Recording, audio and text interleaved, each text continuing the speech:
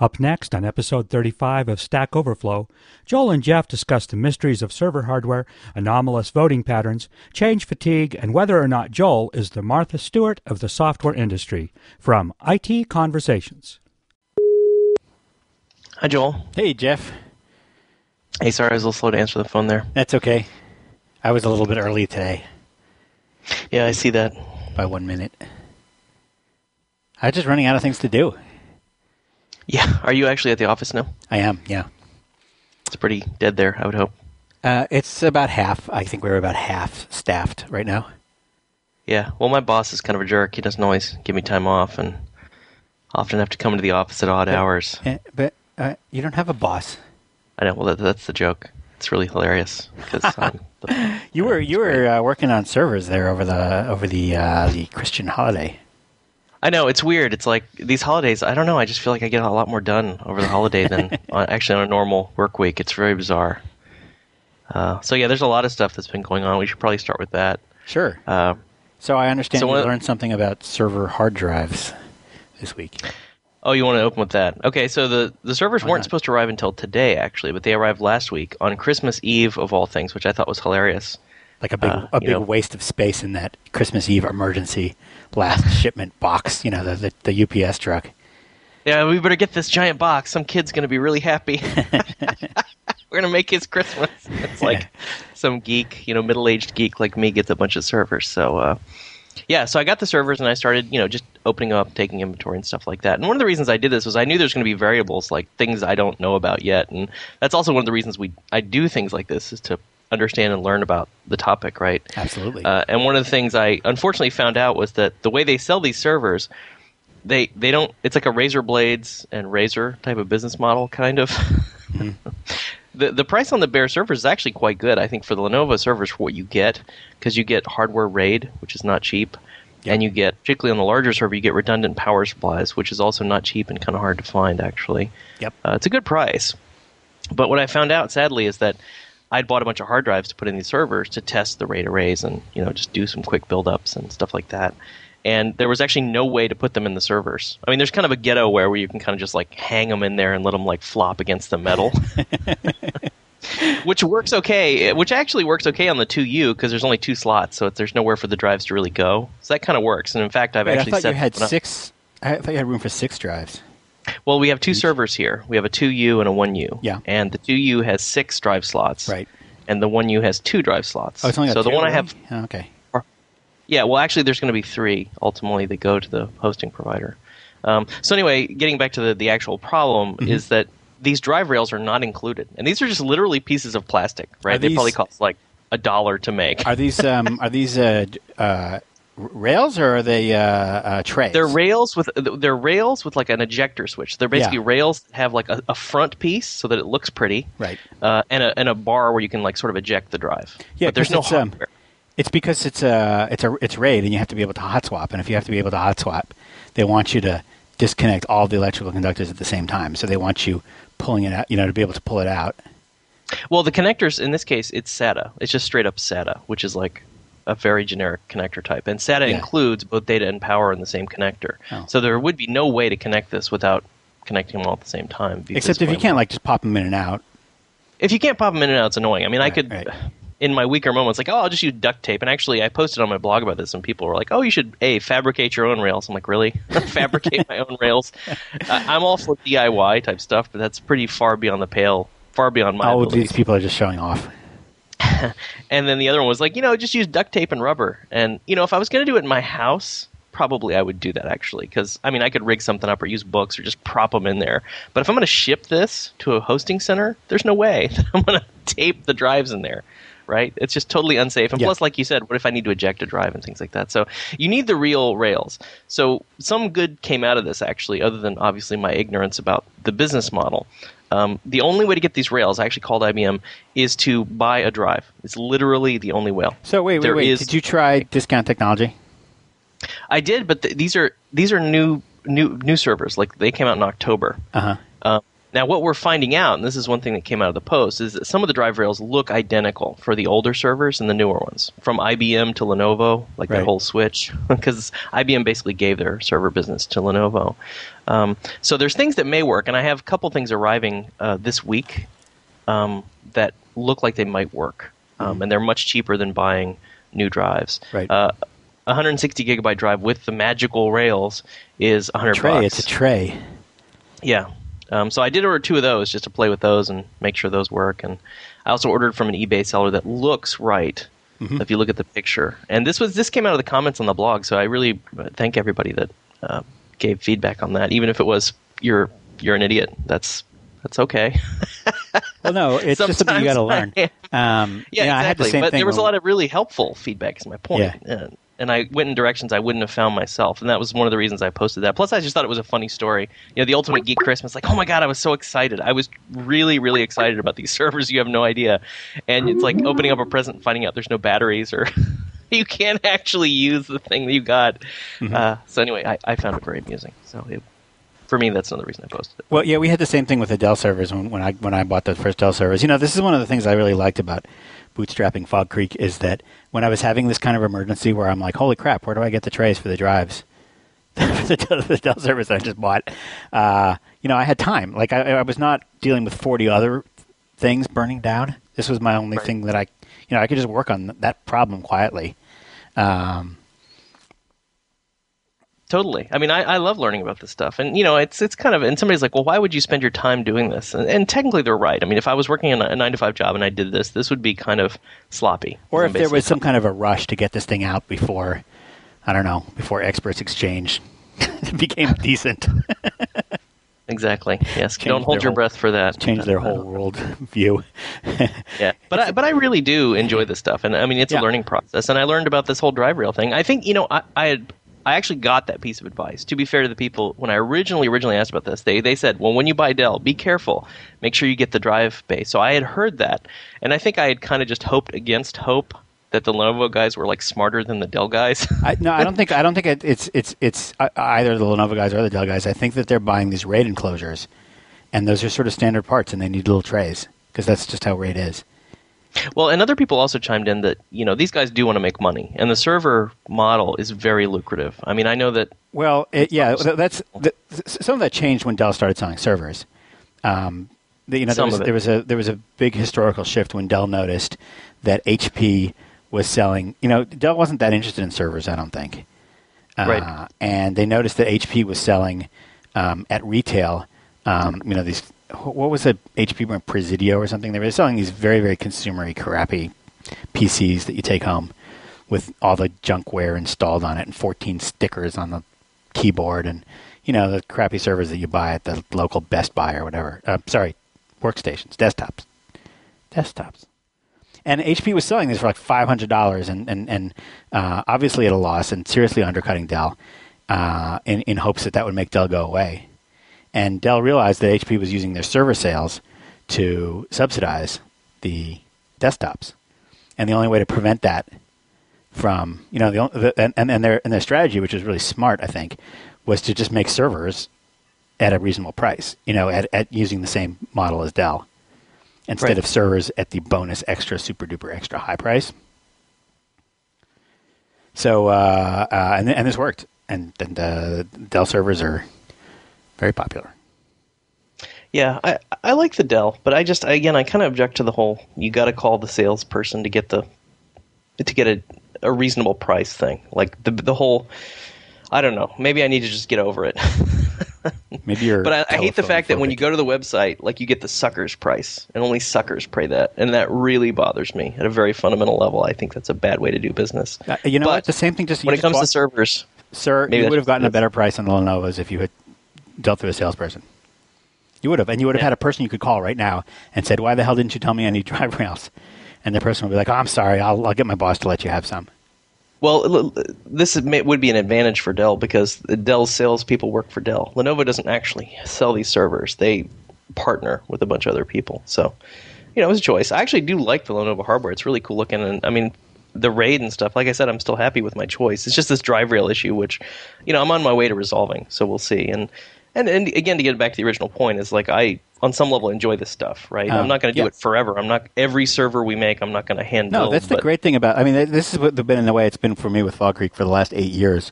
Is just I'm always working on something new. There's always some different things that I get to work on. Right. Like I just find RAID interesting. Like these really advanced, cool RAID arrays. Did you ever find out anything about the quality of the hard drives themselves? Because there was a time back when I was buying hard drives a few years ago where the SCSI drives were way more expensive than whatever cheap crap you would buy. It's piled high to the ceiling in Fry's. And one reason they were more expensive is that they had a higher MTBF, mean time between failure rating, and that number was widely recognized to be baloney.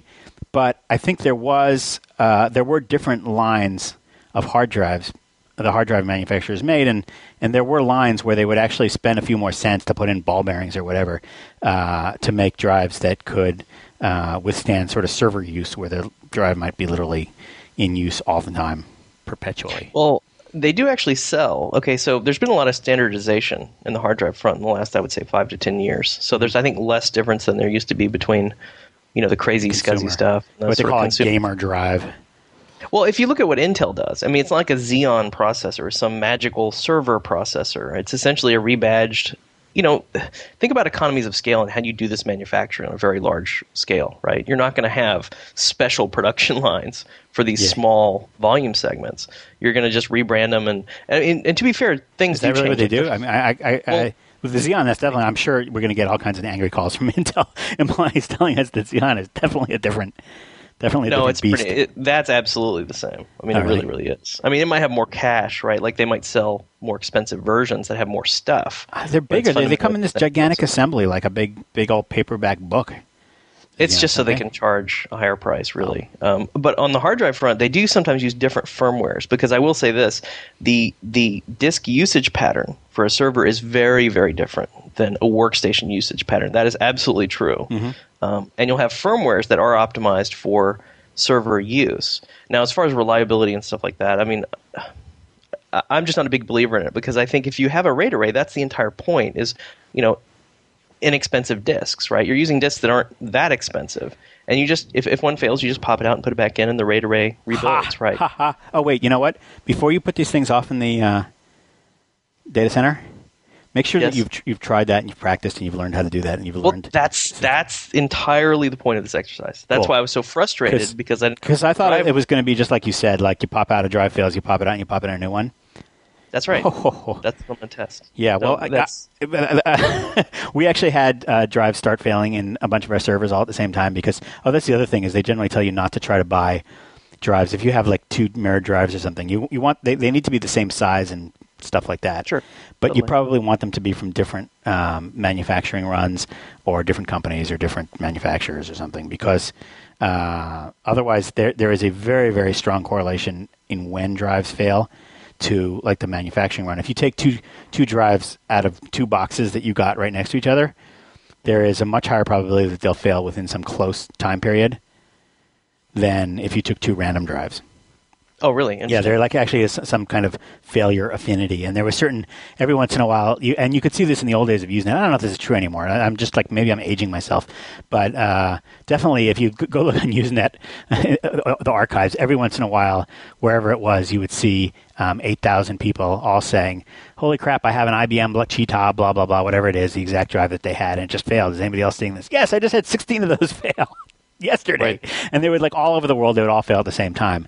And, it was something to do with, that particular manufacturing run. And it wasn't, like, outside of its unusual, it wasn't an unusual time for a drive to fail. It was just that because the drives were made literally one after the other, they failed at the same time, which is kind of strange when you think about it, but who knows? So that's one of the maybe it's like witchcraft things that the people, server builders, will often do, is try to get off-run drives.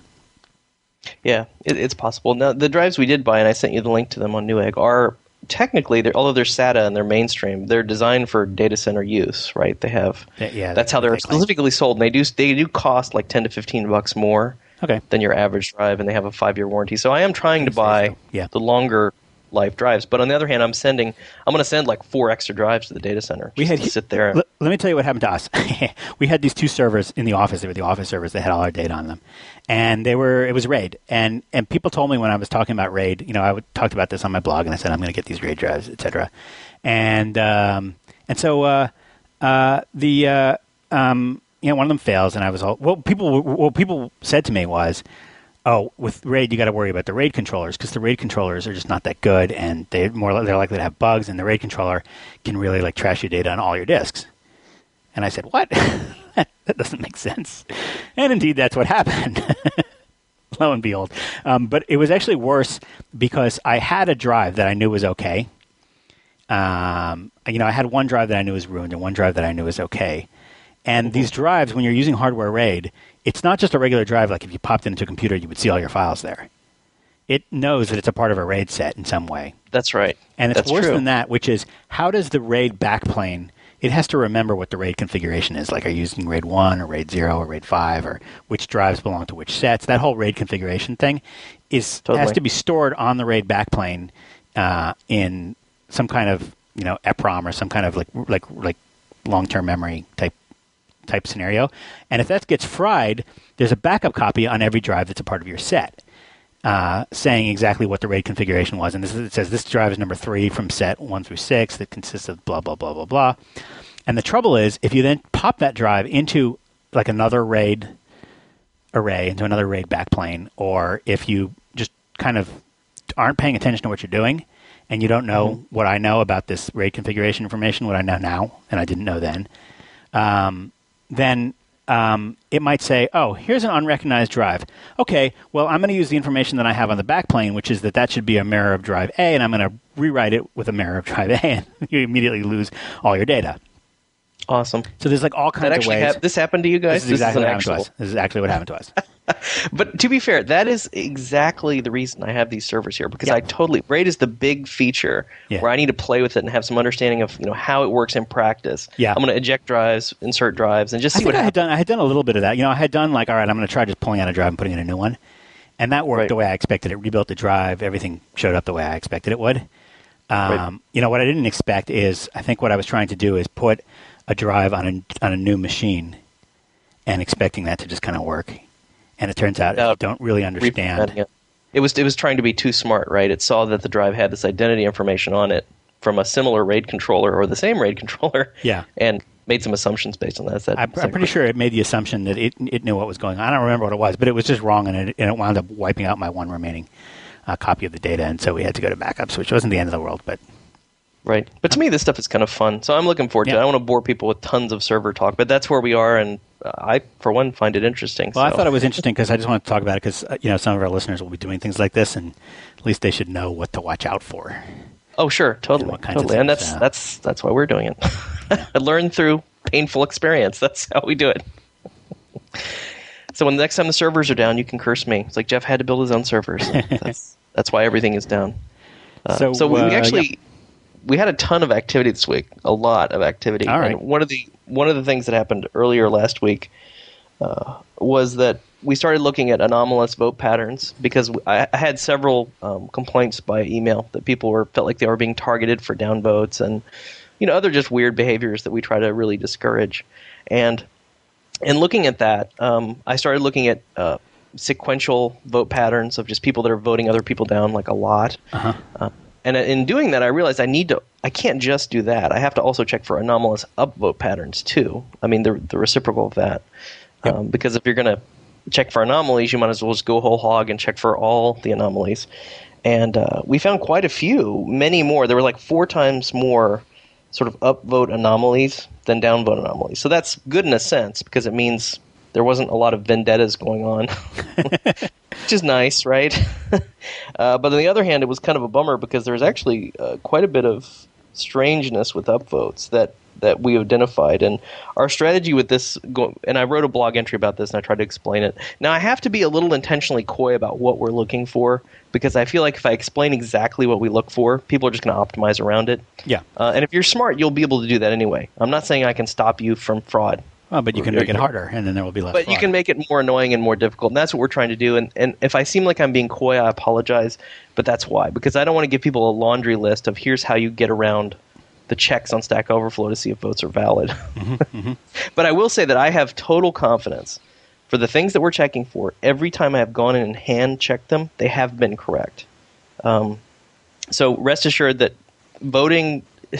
not that the reputation number is like your insurance score or anything ultimately matters, but in the way that it's calculated, it is very, very, very accurate. People were definitely. I mean, there were definitely people that we always desired the point system to be a motivator, but there are some people for whom it was just hard for them to disengage and realize that it's just a number that we print next to your name. Sure, totally. And it's weird for me because having created the point system, I don't really take it that seriously. I mean. It's serious in the sense that, okay, the intent of the point system, the reputation system, is just so that the system learns to trust you. It doesn't mean anything more than that, right? It's just a number that determines how much our website, how many abilities you should have on our website, and how much it should trust you to do the right thing. With the logic being the more you're invested and the more other people like your stuff, the more invested you are in the website itself. And you're not going to do anything crazy like going and delete everybody's profile or edit everybody's post to say, I'm a doofus and stuff like that. Because it would make you look bad at that point, because you're invested enough in the website that it's also part of your identity is attached. Well, beyond that, it's also a system whereby we encourage the behavior we want to encourage. Just by having policies about points, we say, hey, here's how you use Stack Overflow. Right. That's very, very true. Let me okay. Yep. No, go ahead. I just had a completely different topic, so if you want to finish that one. No, that one's pretty much done. Okay. One of the things, there's one remaining thing that I've noticed about Stack Overflow points, especially on answers, and some people have mentioned this, and I don't think it's always true, but it seems to be sometimes true. We designed Stack Overflow to have two use cases, or at least I asked a question, and let's talk about it right now, and a bunch of people see it on the homepage, and they come in and they talk about it, they vote things up, they vote things down. And then we had the long-term use case, which is at that point, this archived Q&A sort of becomes this permanent part of the world's knowledge by being easily indexed in Google. And the next use case is all the people who are having that same problem and are finding it already asked and already answered in Stack Overflow. So they're coming back after a long time. That's sort of the long tail usage. And one thing that people sort of complain about is that sometimes an early answer gets voted up a lot, even if it's not the best answer. And an answer that comes along 3 weeks later that is much better because it's the question is no longer as active, nobody's looking at it anymore, and nobody looks down at the bottom kind of to see that new answer. As a result, it takes it a lot of time or it may take it forever. I don't know. It's taking it too long to earn enough points to move up in the rankings. Have you seen that? I don't know. I haven't seen that on a lot of questions. I've seen it on a couple. Some. I mean, people can come in, but this is the problem with coming in late to a conversation. I mean, if you come in really late to a conversation, I mean, that's just the price you pay. But I have seen posts where there have been new entries at the bottom because I actually go in. The mitigating factor here is I think if you're really interested in the question, you will read every answer. If you're really interested in the question. You really will. I mean, if you're just browsing, you don't care. Yeah, especially if especially if it's a real programming question where it's very specific. Yeah, if it's a real programming question that you're really encountering, believe me, you read everything, right? You got to give the reader some respect. I mean, if they're coming there because they're interested in the topic, they will read every single thing that's posted. So that's topic A. Is rest assured your stuff will be read by the people who really need to find it. Now, as far as it getting voted up, you're right, because there's just not that many people that are going to find it over time. So you can't really expect to come in a month later, 2 months later, have a really awesome response. It could be awesome. Yeah. And then have it get immediately voted up the top. That's just that's not going to happen. I don't know of any way to fix that necessarily. Right. Well, the question is, will that – there's also another sort of a related problem is that the people who come in late are – those Google users with a particular question. Once they get their answer, they're out of there. And those people are not as likely to be Stack Overflow members, not as likely to vote up. Although anybody can vote up. But they're not as likely to be invested in Stack Overflow in the same way because they're just sort of hit and run looking for an answer to their programming question. Well, which that's is true. Fine. Now, we want to serve those people too.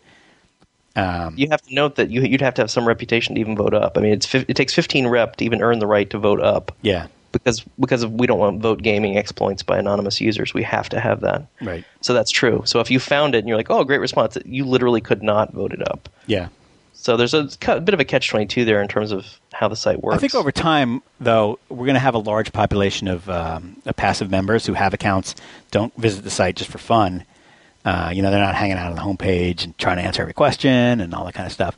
But certainly will come to the site, maybe only through Google, or maybe if they have a question, they'll search for it. And then they'll be logged on because they have an account. And then they, hopefully some of them will vote things up. So there is something, there is sort of there's that kind of weird gap. And partially, I don't think that's necessarily wrong. The fact that the early questions get a lot of points, a prompt response should have some advantage because it's valuable to get prompt responses. Even if it's not the be-all and end-all answer, even if it's just a lousy link to some other web page that has the answer, and maybe somebody else could do it a lot better. You still answered, you still solved that person's problem quickly. Yeah, I think you have to have some faith in the long tail, and you have to have some patience. And I think we're serving two audiences, the very impatient audience and then the long tail. And these are very different audiences. They have very different needs, very different ways they're going to approach the site. But I think in the long term, it's like the whole Wikipedia concept of how can you have an article on this incredibly narrow topic that it gets to be this great article? It's just, it takes time. It takes time and growth of the user base. So I would say have some patience when it comes to that stuff. One of the articles I contributed to on Wikipedia didn't get anybody else posting to it for like a couple of years. And then suddenly somebody came in and brought it all up to date because my information was kind of old. That's right. Any other major Stack Overflow news, or should we move on to some more generally interesting things? Well, there is one thing I have to talk about. So one area we've been really stalled on for a long time with regards to developing the site is the editor. So the actual box where you enter your post and it accepts Markdown and it does all the fancy JavaScript, that control, it has an unfortunate name. It's called the WMD control. Yes. But it's a great control, and it's worked really well for us. However, there are some bugs in it that I want to fix, and what's been keeping me from doing that is we don't have unobfuscated source for that. We have the minified JavaScript, like the version that's tiny so it's faster to download by your browser. You still don't have that? We still don't have that. I've been emailing. Something happened. Okay, so John Fraser, the author, super nice guy, super helpful in the beginning, kind of just fell off the planet. Like, maybe he did. Almost literally. I don't know what happened. Doesn't apply in his neck of the woods. If anyone hearing this knows John Fraser or knows how to contact John Fraser, please do so on our behalf, and I will thank you forever. But I can't really get him to respond to me anymore, which is weird because he was very responsive in the beginning. I thought this was – wait, I'm confused. I thought this was a Google thing. No, that was the code coloring. That was a Google That's the code colorization, which is different. This is the actual GUI So what control. this is a version of Markdown that runs in JavaScript. Version of Markdown that runs in JavaScript and gives you a real-time preview, which is essential. Okay. I mean, to me, that was one of the major features of the site, that as you type, you can sort of see what the effects are without clicking a preview button or anything. So there are several Markdown implementations, just not in JavaScript, right? Yeah. Well, is there a Java Markdown? Is there a Java version of Markdown?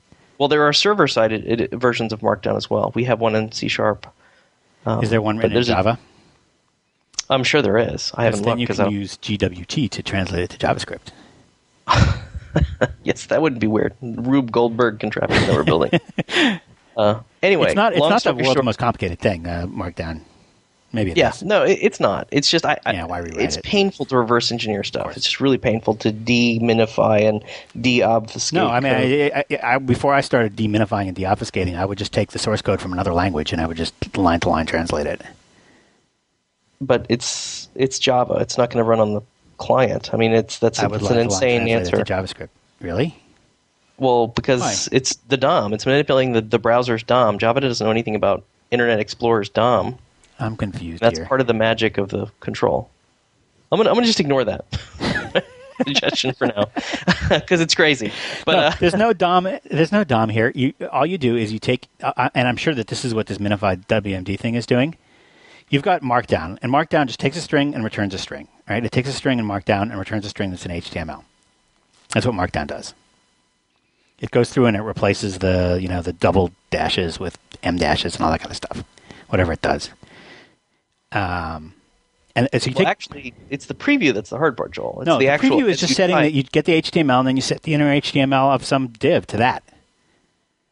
Right, but there's still a lot of browser-based manipulation you have to do to make that happen. You have toolbar buttons that have to be clickable in the browser. right? Yeah, that's like 2 weeks of work in that stuff. Well, yeah, but anyway, I didn't want to make this a giant topic, so I want to just mention it and move on. But we are doing the painful process because we have not been able to reach John. We're doing the painful process of actually reverse engineering these JavaScript files. So if anyone wants to help, I'll put the address in the show notes. We're using Git, which is like that crazy new distributed source control system, and we're using github.com. And Chris Jester Young, one of the very, very earliest Stack Overflow users, has been helping us with this, and it actually started on some of the reverse engineering. So it doesn't look like we're going to hear from John, because it's been out there for a few days, and I emailed John again and haven't heard anything. So we need to really start on this in earnest so we can actually fix a lot of these bugs we're running into with WMD. And an example of one bug that's really annoying to me personally is I use Firefox 3 usually for the most part, although I use Chrome as well, and IE sometimes.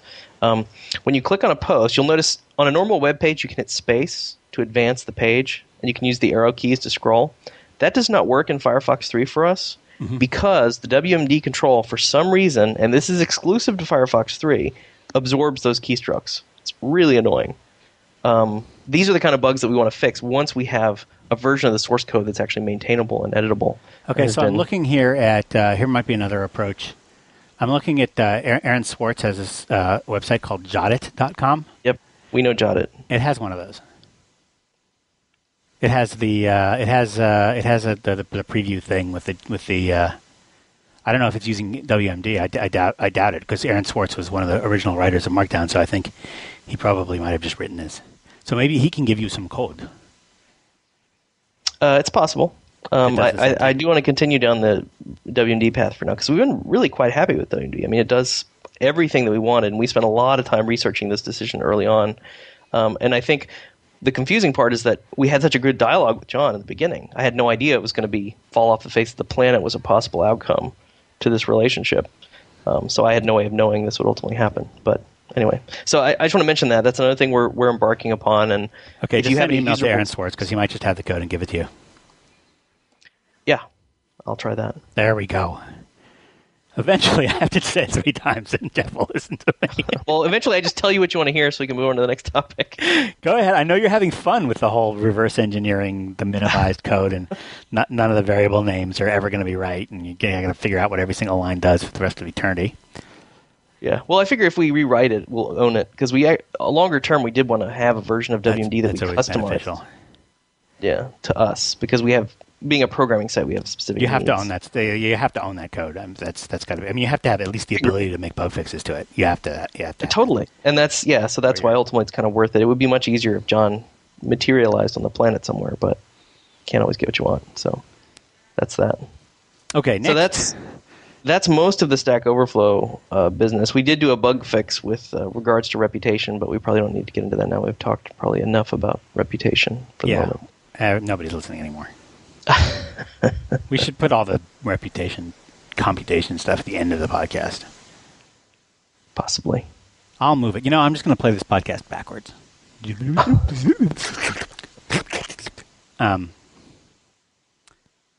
Programming, is it a good career? Yeah, so I stole your Joel on Software forum post because I liked it. And I was trying to send you a message, too, that I think you should write shorter form blog posts. Like, I think... I remember I tried that. This was on Stack Overflow podcast number, I don't know. But I tried that. I said, what did I say? I said, don't write comments. No, I said something that they decided was controversial and idiotic. Oh, I know. It was something about defaults or something, or modal dialogues, or... Oh, don't disable menu items. Remember? I posted something. I was trying the shorter form thing. That was extreme. I wrote the short form. Don't disable menu items. That was a Twitter message. That wasn't really a blog post. It was like 3 paragraphs. Yeah. So we know that doesn't work. Yeah. So anyway, for people, we should explain what the topic is. So somebody on Joel's software forum. Is it the business of software forum? No, it's discuss.joelonsoftware.com. It's just Joel on Software forum. / Joel. Had essentially, and I'll paraphrase here, had essentially said that due to economic uncertainties, they weren't sure if they wanted to be a programmer anymore, if it was the right, a good career to be in. Maybe they should become a doctor or a lawyer or something. Yeah. And Joel had a really awesome response. I don't want to summarize it completely, but basically saying that programming is a great career and that you make quite a bit of money for not having to go get, say, a PhD necessarily. Yeah, you don't have to. You don't have to work and you get for to 7 years as a lawyer before you become a partner and actually make money. Yeah, and you get to create things all day long, right? You're creating things that other people theoretically use. And basically saying, stop being such whiners.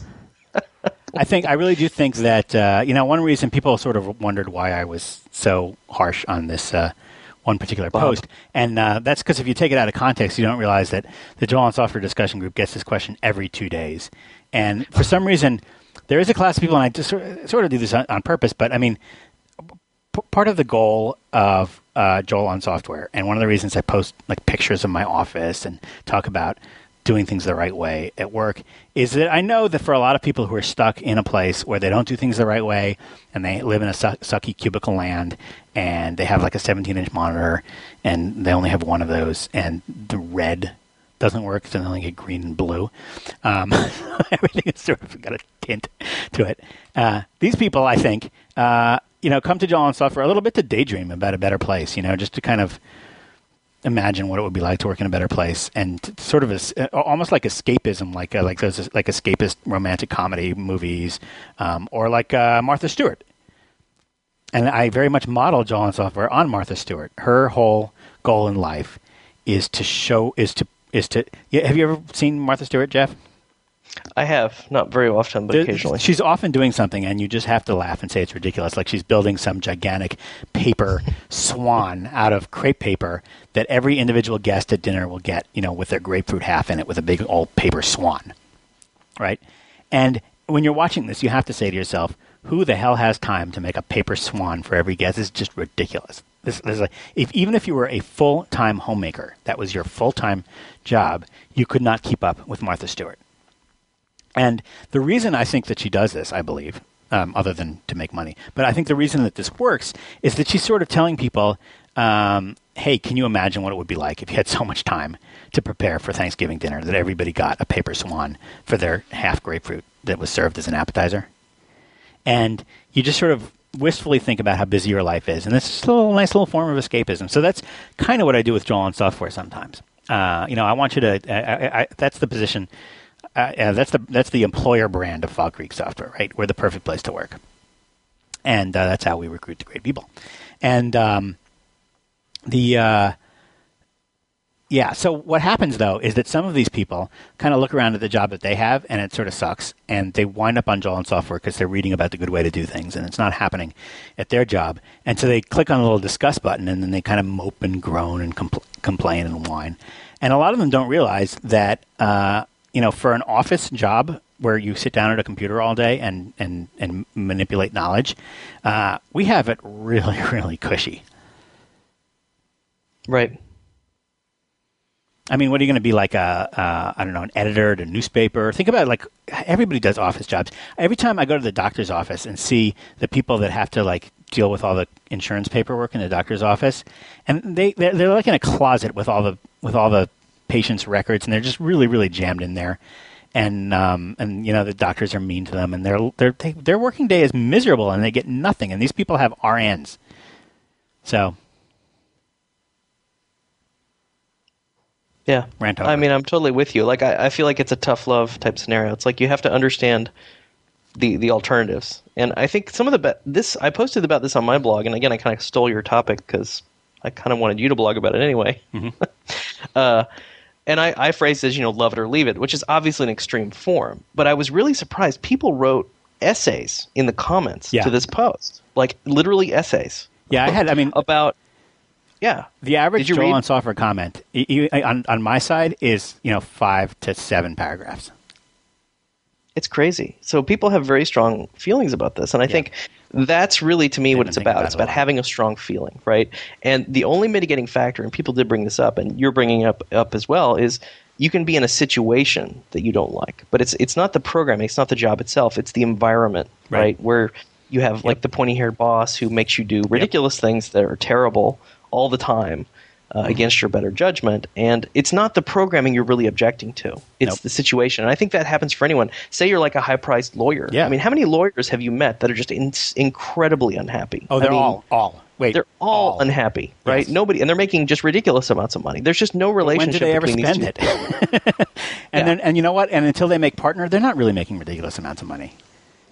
A few of them are making pretty good money compared to program, but in general, they're working like slaves.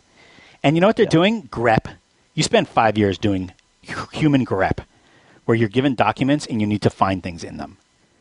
You know, that's a very typical first 5 years of your law career. I mean the equivalent jobs are just awful. And so if you're in a bad place, what's interesting here is that it seems like the Fog Creek hack, which is let's just make a workplace and let's not make it awful. Let's just not do any of those awful things. And then it'll be like utopian. It's so easy. It's something that any of these companies that have awful workplaces could easily do half of the things that we do. You know, I mean, maybe they can't have private offices because they signed a lease and blah, blah, blah. But, you know, they don't have to have the salespeople sitting next to the programmers, and they can buy these big monitors, and they can get adjustable desks and air-on chairs, and they can use source control, and they can allow people to use source control, and they can treat people with respect and dignity, and there's all kinds of stuff that they can do. And that's all pretty cheap compared to everything else. You know, I think people were surprised when I posted pictures of the Fog Creek office saying that, you know, we fully expect that, you know, what we spend on our office here is maybe 1% of revenues more than what any other company would spend. You know, it's just a minuscule extra cost for the office relative to what a typical software company might spend. And I think, too, I can empathize. Another complaint people made that I think had some validity to it was that there aren't enough Fog Creek-type software jobs out there to really vie for. Like, a lot of the jobs that you would end up getting are, you know, the cubicle farm jobs with the pointy-haired boss who, you know, you're ultimately going to be kind of unhappy about. And what do you do about that? And I think there's really two ways to look at this. Well, three maybe. If you want to be a complete defeatist, you could say there's nothing you can do about it. That's the way it is. Mm-hmm. So you have to vie for those rare programming jobs that are actually really great. But I think there's actually another path, which if you go into an organization that isn't completely just pathologically brain dead, then you can actually go in and actually kind of influence the job a little bit. Yeah, it may take a while, and eventually, but if you're smart, you'll get promoted, and then you will be they influence things. I think it is possible. I think you have to be realistic about your chances depending on the situation, but I think there are some sort of in-between workplaces where they haven't completely lost their minds. Yeah. They can be educated about the right way to treat their employees by their employees. A case can be made for the 30-inch monitors. Yeah, exactly. So that's one path to look at. And I think you have to have a certain personality type. You have to be the squeaky wheel a little bit. And not a lot of programmers, frankly, are that person. Mm-hmm. So you have to be realistic. And then, of course, the other option that's much, much harder is to say, hey, why aren't more programmers starting companies like Fog Creek or Atlassian or SpringSoft or these other companies that were brought up as examples? Yeah. Why aren't you out there creating? Although I hate to point this out because they're a competitor, but Atlassian is just a room full of desks. So, but anyway, moving on. Okay. Lovely company, charming people. It's a big room full of desks. Yes. So obviously, this is not an option for a lot of people. I mean, go out and start a company. I mean, that's like telling a depressed person to cheer up on some level. Yeah, just cheer up. But, just start a company like Microsoft and hire a bunch of awesome developers and create an awesome office. But honestly, I think as an end game, if you look at your career and like where can you go as a programmer, I really respect what you guys have done at Fog Creek because I feel like that's a fantastic end game for a programmer is to basically create a family of programmers where you create an environment that you yourself would want to have. Mm-hmm. And I think it's just very admirable. So if you could look at your career and say, okay, in the long term, I would like to start a company where we hire awesome developers, have awesome conditions, and build awesome software. I do wish more developers would look at that at least and plan for it in the 10-year view or something. I guess that's I don't know how realistic it is. Well, this is really that's the other reason I do it, Joel, on software is that's the mission of Fog Creek. People think, what? They make bug tracking software. I don't get it. But really our mission is to make life better for programmers everywhere. And if there's one company somewhere that has 30-inch monitors and is profitable, then somewhere some programmer going to his boss saying we need 30-inch monitors is going to have something to point at, and he's going to have some some explanation. You're going to be able to say, look, Fog Creek does this, and they're very profitable, and they're in New York City, and we're in, wherever it may be, Idaho. So why can't we, these things are only $1,000. How much is that? We give people some tools, and also just kind of the right example, kind of, sort of be the beacon unto the nation, so that you don't have to think that this is a waste of money, or that it's not a profitable way to run a business. Right. Yeah, I mean, I totally agree. I mean, you got to have examples to point to make a case. So if you're trying to change your organization, which I think is going to be probably most people's situation realistically, you got to have something you point to and say, these people think that we should be doing this, and they have successful businesses. I used to try to point to Microsoft. I used to say, look, Microsoft has private offices for every developer, and they're highly successful. But the trouble is Microsoft is too freaky an example. Like, nobody can listen to that and actually... everybody's going to say, Microsoft, well, they blah, blah, blah, blah, blah, and they have $1 billion, and they had a monopoly, and there's too many reasons why they can't be used as proof that you can have private offices for developers. But Fog Creek, who's ever heard of Fog Creek? It's just a little company, bootstrapped, no VC, no nothing, making a product you've never heard of and you don't care about. And yes, we can do it. So, there. Right. Enough bragging about Fog Creek.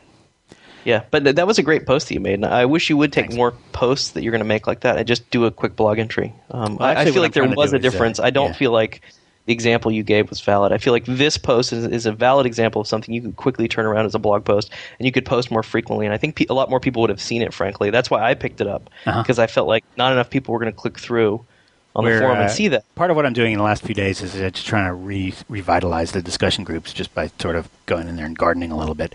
Because we've had these discussion groups for a long time in Joel and Software, and for ages I just, there was the longest time where I just wouldn't go in there because it was just a bunch of mopey people that were driving me crazy, and I just didn't really. They kept saying, "Oh, I'm quitting. I hate this," and I just didn't understand them. I just don't, and I still sort of don't to some extent. But right, or so. Let's go in there and be like that guy in the Israeli army. Go in and clean some toilets. Show them how it's done. Show them how it's done.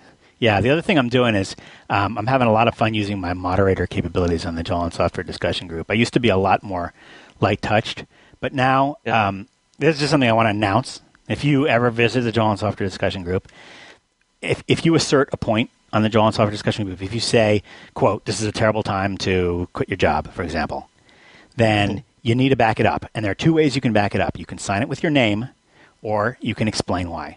And if you're not doing either of those things, it's getting deleted.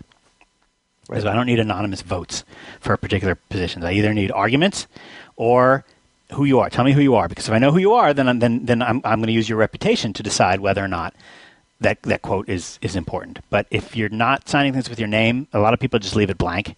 They don't put in any name at all, or they put a dot in or something, and or they just make something up like the letter D, and then they just make these little flyby arguments.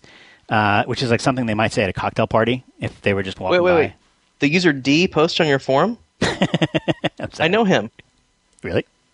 No. Then I'm going to delete. I'm just going to delete it because it's just not adding. And actually, I've been doing a lot of that and actually dramatically improving the signal to noise ratio, which means reducing the. Well, why don't you just require people to enter, something valid? Why don't you require registration at that point? Yeah, I could. I'm tempted to require registration. I'm tempted. There's a lot of people just want to. The number of people that are anonymous. Registration has been available, and I keep saying, and it says all over the site. If you're anonymous, your post may be deleted.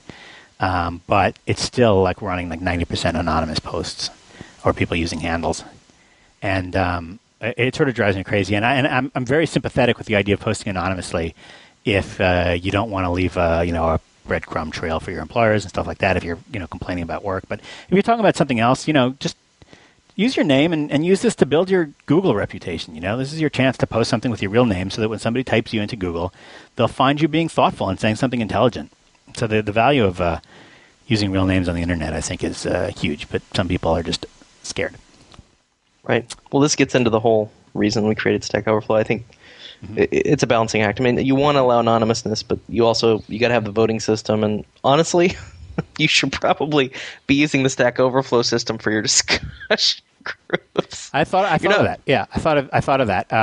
There's something that different that happens in the discussion groups. There's an attempt here. The Stack Overflow system of Q&A with the voting and so forth makes a lot of sense when it's Q&A.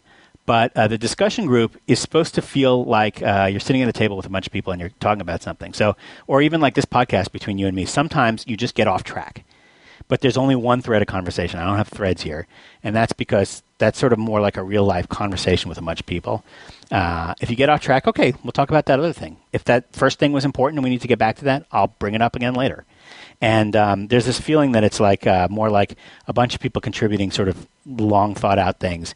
And it's not like there's the perfect answer. You know, there's something that's kind of broken if you try to have a conversation in Stack Overflow because the posts keep getting resorted. Yeah, right. just that's true. That's true. But I think in your case, you kind of have to go to with registration in the absence of a voting system. Well, we might, because you have no other objective way to determine. We might do. What Michael wants to do is have registration that costs $1, so we get your real name off your credit card. Well, that's a model that could work because that's the model of Metafilter. Mm-hmm. So that's not a bad idea, actually. I might support Michael on that. I think you're right. We might do that for the business of software discussion group. It's a different kind of different people getting advice about running business and that kind of stuff. Kind of a different vibe, and I think that they feel more directly like there's value to them out of being a member. Not that $1 is too much to charge, but no, that's completely not the point. But it will work. I mean, it worked for Metafilter. I have no reason to believe it wouldn't work for you guys either. So might happen. Okay, what else have we got on that? We haven't taken any listener questions, and we're running out of time. Let's take one. All right. Okay.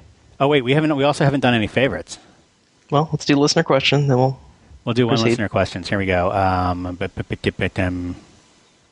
hope you can hear this time. This is a question from Ian Varley. Hey, Joel and Jeff. This is Ian Varley from Austin, Texas. So did you hear that? I did. Okay. Hey, Joel and Jeff. This is Ian Varley from Austin, Texas. A few episodes back, you answered a question about how to get through a slump in your coding career, sort of like a what do you do if you get coder's block kind of question. And one cause that I didn't hear you guys mention, and I think this is a huge culprit, is that a lot of career programmers eventually just get exhausted by how relentless the pace of change is in this industry. Like, say you've spent years becoming a SQL guru, only to wake up one day and find that Link is the new hotness, and you don't know anything about it. And, sure, you can go and get a book and learn it, but after a few cycles of that, I think a lot of programmers just get exhausted and give up. So I guess my question is, for Joel, you've been doing this longer than most, and you still seem pretty excited and engaged with new developments in software. So how do you keep from getting change fatigue? Thanks. Yeah. So, well, first of all, it's not entirely true. The languages, there are only a couple of programming languages in which I can sit down and dash out large blocks of code without ever consulting a manual. And both of those languages are obsolete. So I am sort of behind. I haven't had time to necessarily keep up on everything as much as I would like to. So, for example, I don't actually know how to do anything in Link. Now, I don't really see this change fatigue. I think that the argument here is a little bit backwards of change fatigue. I sort of would be fatigued if I had to keep still using the same technology all the time. There's nothing more fun than learning a new thing, and I think a lot of programmers like that. And everybody here, maybe it's just a different, I don't want to say class of programmer, but just a different kind of mentality or a different kind of passion for the field. But you can pretty much count on the fact that most Fog Creek programmers would be very comfortable in Ruby and Python, even though none of them ever have to code in Ruby or Python for their job. So that says something about, and these are relatively new languages, and pretty much everybody here learned them kind of on their own in their spare time at home. And in fact, we're sort of doing a new documentary about software development at Fog Creek, and as a part of the documentary, I went around and asked everybody what their hobbies were because we wanted to get some video footage of them doing whatever their hobby was to make it look like we're all fun, exciting people with all these interesting hobbies. And the hobbies were Python, Ruby, programming on your own. I think the passion comes from the change. That's the exciting thing, getting to learn some new tool and getting to play with it. And in fact, the usual problem that I have is the opposite, discouraging people from playing with new tools. Yeah, I don't. This question comes up, and I don't get this question because to me, the thing that attracts you to the field is that it's constantly changing, probably more than 99% of the jobs out there, everything changes all the time. So I don't know why you would like it now and then hate it 20 years from now. And maybe that's just me. But the other thing is I view like relationships, like long-term relationships that you're in are interesting because, oh, it's the same person over and over. Isn't that boring? Well, no, it's not boring because that person is changing all the time in very small and large ways, right? So the change becomes the things that attracts you to long-term relationships, I think, if you know what you're doing. So I would view software development as sort of the same relationship that, yes, okay, we don't have SQL, we have LINQ, but LINQ is clearly based on SQL. It's a lot of the same concepts, right? Yeah, it's not like this alien civilization has landed and given us a new language. Right. This is based, you're building on the work that has gone before. And this is your argument about learning C. It's like, well, you learn C and, that's the bedrock that a lot of other stuff is based on, pointers and arrays and things like that. So understanding that will help you with this crazy new stuff that's really just, iterative improvements on what we had before. And it's also exciting because, it makes your life easier. Things that used to take a day can take, 4 hours because we have better tooling. So I don't know. I view it as continually exciting. On some level, I don't get this complaint that things change too much and eventually you have change fatigue. There are some things that I want to. I do get fatigue from. It's not really change fatigue, but all the changes mean that sometimes you don't even have time to learn a technology at the depth that you might have used to know a technology, if that makes any sense. Like, for example, I can look, C is very deterministic, even compared to C++. With C++, you never know that an operator isn't overloaded and some funny thing is going to happen when you call it. But with C code, you can pretty much look at the code and know exactly what assembly language would be generated, and you know exactly what it's going to do. It's a very small language and very, very deterministic in some ways. So, not that every language isn't deterministic, but, the class libraries aren't that big. They're not class libraries, whatever they're called, the libraries, the function libraries. And, it's pretty much, you learn a few things and you understand the various memory models and that's it, you're set.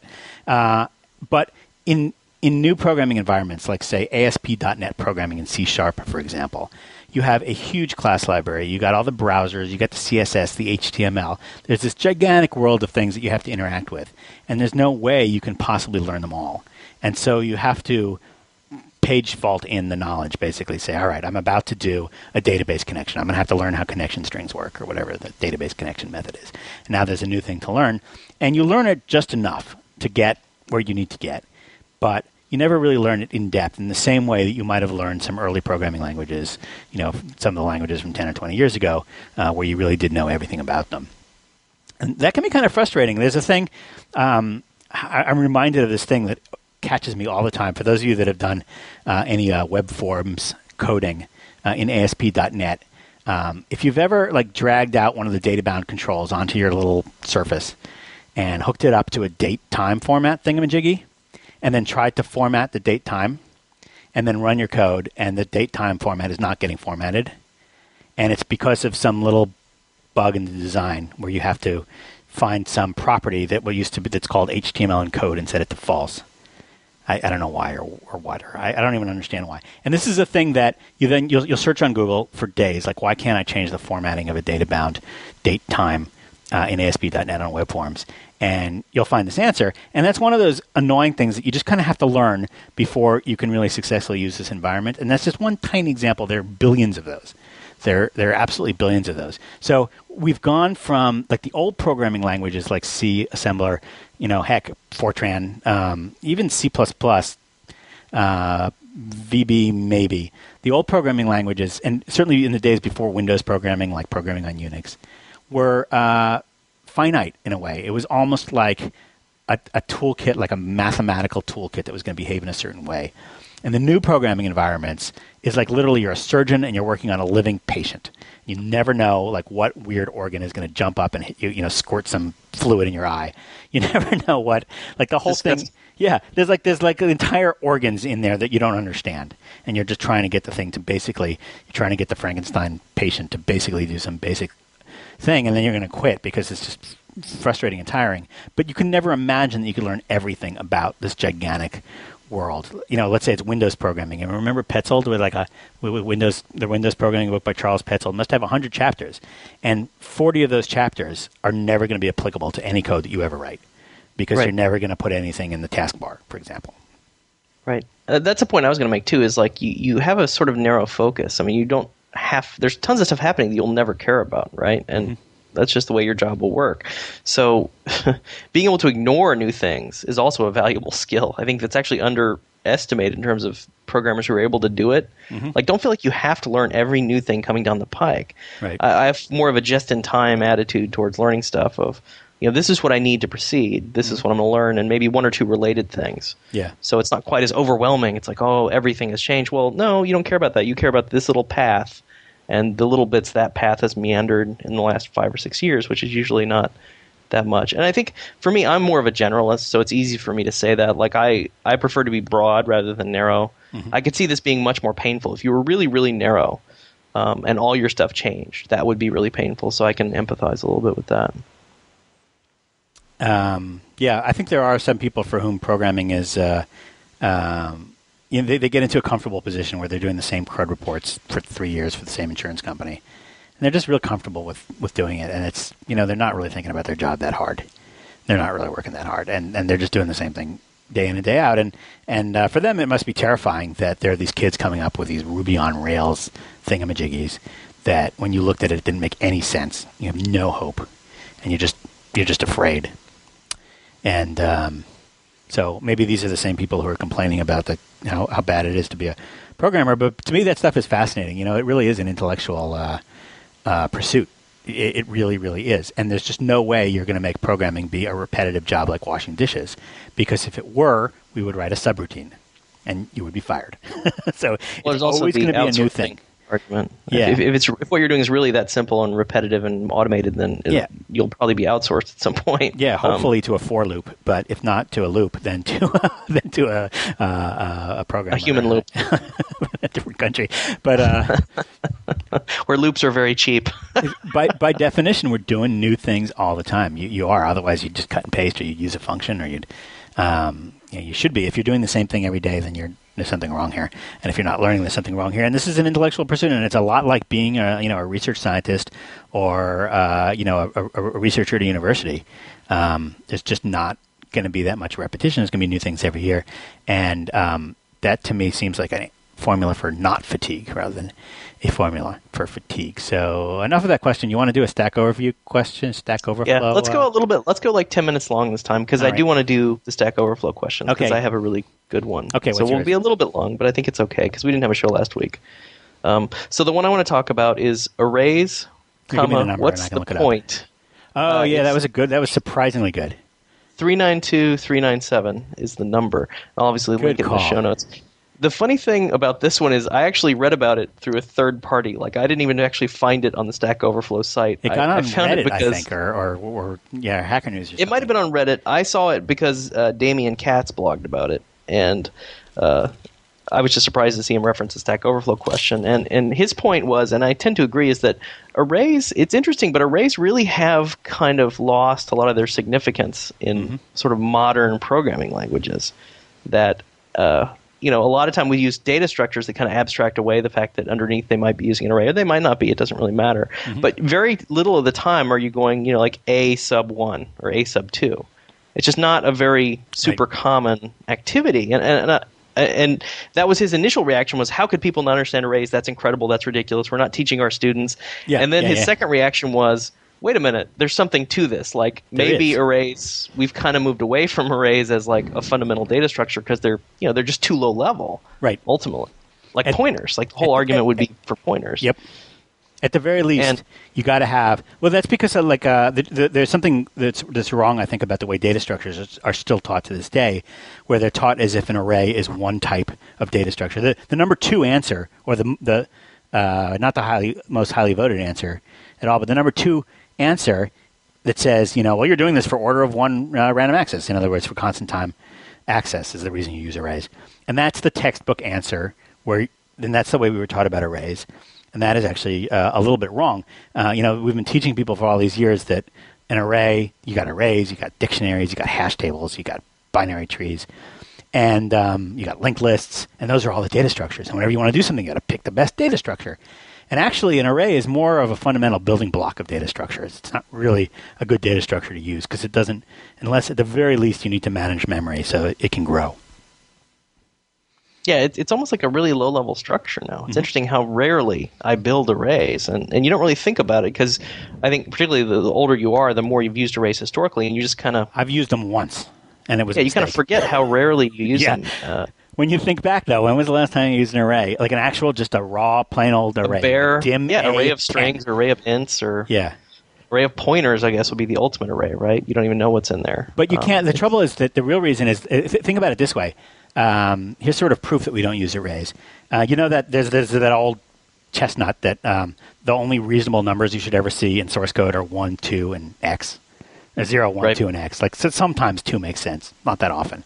1 definitely makes sense. But if you ever see like a 14 in source code, you know there's something strange here. Because why would it ever be 14 all the time, you know? And so it's the same thing with the lengths of a data structure. The length of a data structure. It makes sense to have a data structure that can hold one thing. Sometimes pairs make sense because maybe it's a dictionary and it's like a lookup, name-value pairs. But 7, a thing that's always 7, like when does that ever happen? So you almost always need a variable-sized data structure if it's larger than 2 because of that sort of chestnut. And if you need a variable-sized data structure, an array is already going to be falling down on you. It's already not a good way to do things. Remember, redim. Yeah, and you could do redim, and it's ridiculously inefficient. It's horribly efficient. The first thing I do whenever I have to write code in Visual Basic or C or one of these programming languages where I'm stuck with bad data structures, and I'm sure this is never going to happen to me again in my life, but the first thing I would do is implement an automatically growing array class for all intents and purposes. Not necessarily a class because it might be C where they don't have classes, but you need something that automatically grows. They used to call them plexes at Microsoft. I don't know if anybody else uses that word, but a plex is an array that just manages its own memory and it grows automatically. And the algorithm I was taught in school was that every time you run out of room in your plex, you double the memory. And the reason that that's a good algorithm is that then you never have to redim more than order of log n, right? So, you're not going to be calling the memory map, the redim or the memory realloc function that often, because it's incredibly slow and often requires a complete copy of all the data. So you don't want to call that very often. And so if you're always doubling the size of the memory, you're not going to call that often. And the most memory you can possibly waste is 50%. So that seems sort of like a reasonable. I think String Builder works that way because String Builder, which I use all the time, you can actually pass it a value, which is the initial size. But if you don't give it an initial value, I think it picks some starting size and then doubles it every time. That's usually a good way to do it these days. There's a string class, the MFC string class doesn't do that. I don't think. I think it would just add 16 bytes every time, and that's a bad way to do it. But these days, doubling every time is a good way to do it. So anyway, the point is that just a raw array, that's really kind of a more fundamental core concept, and it shouldn't really be taught as a data structure so much as the building block. Of other data structures. Yeah, of more reasonable data structures. But I think this goes back to our other question of learning concepts earlier on that are now technically obsolete. Like array is technically obsolete, but understanding it. And this is why I got to tell you, Jonathan Holland's response was really epic, right? He put in diagrams and this great. Yeah. And the other cool thing is the user who asked this question was essentially a new user. He has a gold badge at 36 reputation, which is awesome. Yeah. But he went back and he accepted Jonathan's answer to his credit. Like he understood Stack Overflow enough to say, this is a really good response. I'm going to accept it. It's one of those questions that makes you hit your forehead where you're like, God, this guy's stupid. And then you say, wait a minute, he's onto something. Well, it's really the emperor has no clothes question. It's really interesting question if you actually think about what is being asked and why. And that was Damian Katz's reaction to it. So it's a great question. I think a perfect model of the kind of stuff we want to see on Stack Overflow. So again, just a great question. So that was mine, and I found it accidentally. So go figure. All right, that's good enough. I think we should wrap it up. We're about 110, 108. Okay. You don't have anything? Oh, come on, you can slip one in there a little bit. It's the trouble is after that great question, my question is just gonna be a downer. I don't even want to get into it. Okay, all right, that's fine. That's good. That was a great one. That one was epic. So that was. Yeah. My question is just so trivial. Okay, we can do it next episode. No problem. So I'll wrap it up here. First of all, we want to thank our sponsor. This podcast is put on by the Conversations Network, which is a not-for-profit, and they have been providing all this bandwidth for us and the hosting at no charge, which is awesome. And they do have some sponsors who sponsor the show, much like public radio. One of our sponsors we want to thank is DreamHost. It's a cool hosting company. Do you know anything about them, Jeff? Yeah, they have a great blog. We've talked a little bit about them before. That's right. Yeah, they have a great blog. They're actually famous for, well, I won't even go into the whole Fat Fingers story, but you can look that up, and really a great firm. And there's a terrific offer if you go to dreamhost.com/Joel. So if you need hosting. Wait. Wow. What's about DreamHost/Jeff? Where's my offer? It's just for you? This is so uncool. Dreamhost.com/Joel. That's spelled Joel. Spelled Jeff. Is that right? If you have any questions for the show that you'd like us to play on the show, we could use some questions. So call our hotline at 646-826-3879 or record an MP3 or Ogg Vorbis file and email it to podcast@stackoverflow.com. There's a wiki link to from the show notes where volunteers from around the world provide a transcript of the show, or even just transcripts of bits and pieces of it that they're interested in having transcribed for the benefit of the hearing impaired, and also because it's easy to search when you have transcripts with text. And that will be linked to from their show notes, which, as usual, are at blog.stackoverflow.com. There's also a place, blog.stackoverflow.com. For those of you that just, subscribe to this with iTunes or whatever, and you never really go to the web, and you're just getting this podcast directly stuffed into your ears via some kind of magical mechanism. This website, blog.stackoverflow.com, does have, Jeff does occasionally post new news about Stack Overflow on there. That's interesting, and there's a little comments section for every podcast. And we do want to hear your comments, because I, for one, would like to hear what people like and what people don't like, and what we can do to make the show better in the new year, 2009. That's it. That's right. Have a Thanks great for week. listening. Yeah, have a great new year. This is our New Year episode. Ding ding. Well, let's do a fake countdown. 10, 9, 8. No, that's too cheesy for words. Yeah. Happy New Year, everyone. Happy New Year. You've been listening to Stack Overflow with Jeff Atwood and Joel Spolsky. The post-production audio engineer for this program was Joel Spolsky. Our website editor was Jeff Atwood. The series producer is Jeff Atwood. This is Phil Windley. I hope you'll join me next time for another great presentation from Stack Overflow here on IT Conversations.